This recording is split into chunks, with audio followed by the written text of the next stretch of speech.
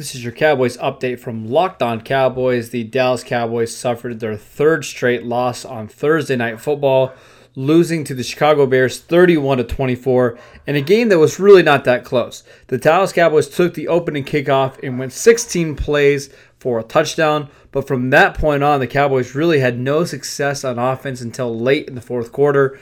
The Bears dominated the Cowboys defense, with Mitch Trubisky moving the ball up and down the field of the Cowboys defense. Tackling was a problem for Dallas as they could not stop Cordero Patterson, David Montgomery, and Allen Robinson. The Cowboys currently sit at 6-7, still atop of the NFC East.